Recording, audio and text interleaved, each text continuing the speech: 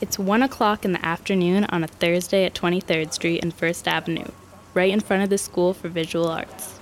Around the corner is the NYU School for Dentistry.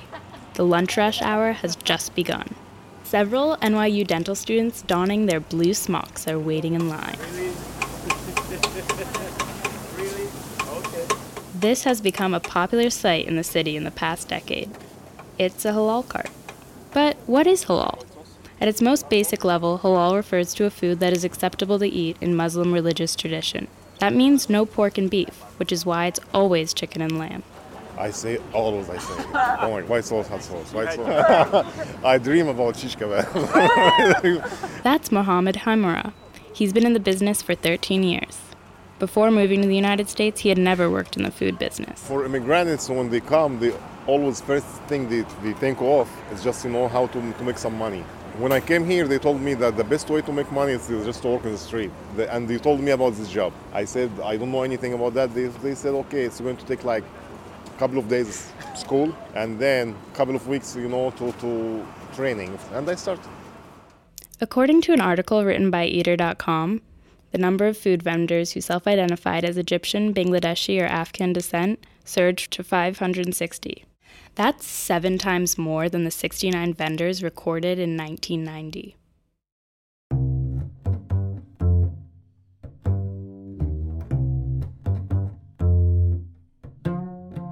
Halal foods are a very important part of New York culture.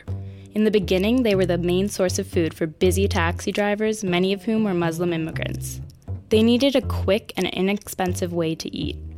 It wasn't until long that New Yorkers realized a simple plate of chicken or lamb over rice with a side of salad and vegetables was cheap, nutritious, and delicious.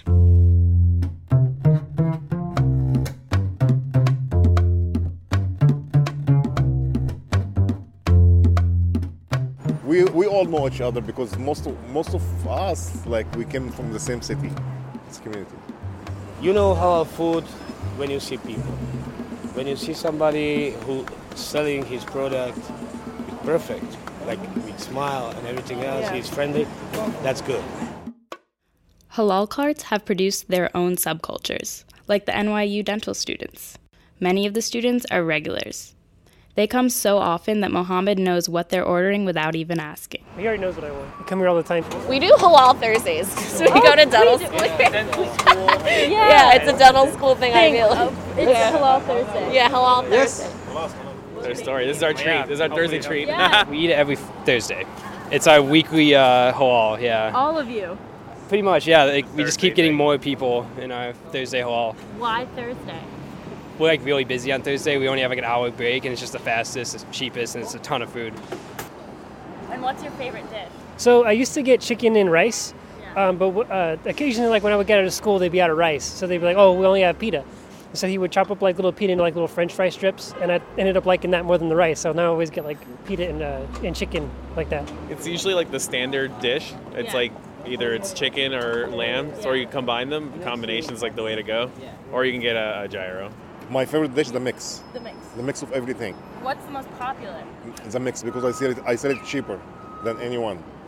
Usually everybody around here, they sell it for $6, I sell it for $5.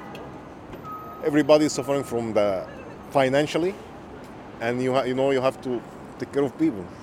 Do you think New York wouldn't be New York without halal? No, you need all this shit. It's good. It's good. It's part of New York. Well, they're the new hot dog stands. It used to be all about that. Now it's all about halal. Think about how often you see hot dog stands, and now you see halal stands all over the place. So it's just a convenient thing to get. $5, you can't go wrong. It's a lot of food. It is. No way. And this business, it's growing and growing and growing. Sometimes, I see my customer eating every day. I say, what happened? They don't feel like what? It's good for me to make money, but, I cannot eat the same food every day. Yeah. I try it, just, small portion or something, that's all. However, for some people, they can eat a lot of halal. I live off this stuff. And it's one of those things for me just never gets old. The combo, so the chicken and lamb over rice. Do you get sauce? Oh, yeah. What sauce? Oh, yeah. So the white and the red, extra of both. Oh, nice. Yeah, I like it hot. And, that white sauce is delicious. Yeah, Like, so good. I would just like pour it all over myself if I could. You can definitely have it too much. Yeah. Yeah, you don't want to eat it every day. I would be so bad. Afterwards, you have to buy in Delhi a lot of toilet paper and disinfection. Even with something as inexpensive as halal, it's still a business, and there's competition on every block. Usually I used to get all my stuff from the supply, okay, from the place that I parked the bush cart in it. But when the prices getting like very expensive, we started to go check everywhere to get the cheaper stuff. It's a long time like this. That's one of my, I don't understand. It's everybody talking about $5 plate, $5 plate. Since how long it's $5? Since forever. When I came here, the bag of chicken, I used to buy it like $14. Now the bag of chicken, marinated chicken, it's almost like $30. And we still say the same price. Sometimes it's not so easy for vendors. They have to deal with a lot of issues like rising costs and other restrictions. This is New York City, so naturally there's lots of red tape. It takes like forever sometimes to get a permit. For me, I rent the cart with the permit. I just rent the cart. His permit is a blue piece of paper behind a scratched up plastic case. For him, that's his meal ticket. I'm gonna be honest, it could be suffering financially. It could be. It depends on the spot too, because if it's not that busy, you don't make that much money to live your life. I make my living in 1 hour. The rest of the day, just one by one. According to Mohammed, the city does not make it easy. Some of the difficulties vendors face are laws enforced by the health inspectors that pay unexpected, frequent visits to the carts. The laws. The law is very difficult, and let's be serious. They think the vendors, they make too much money. They think that we make too much money, okay? I don't know. They think like this because they see, when you see a crowd in a place, it's cost. Everything it costs money. They think that our profit, it's that high profit. And they keep increasing the penalties, the tickets. When I came here, the maximum ticket was like what, $50? Now we get tickets for $1,000, $1,100. For what? How can I afford like in a one ticket $1,100? Sometimes they do it for no reason. But once the inspector is here, he must give me a ticket. The new laws, it said monthly, unless you don't have violation. It could be like 3 months, 6 months. I got 2 tickets. It was like 6 months ago. One of the tickets I watched. You wanna know the truth? Yes. For nothing, because I argued with him and I told him, you have to explain to me why you say this. He's ordering me like do this. No, explain to me because I want to understand. Maybe I don't know. I don't have any idea about what he's talking, or I have to learn from him. And when I start to talk to him and why, when I asked him why, he said okay, and he gave me tickets. 500 ticket. It's a week. It's a week for.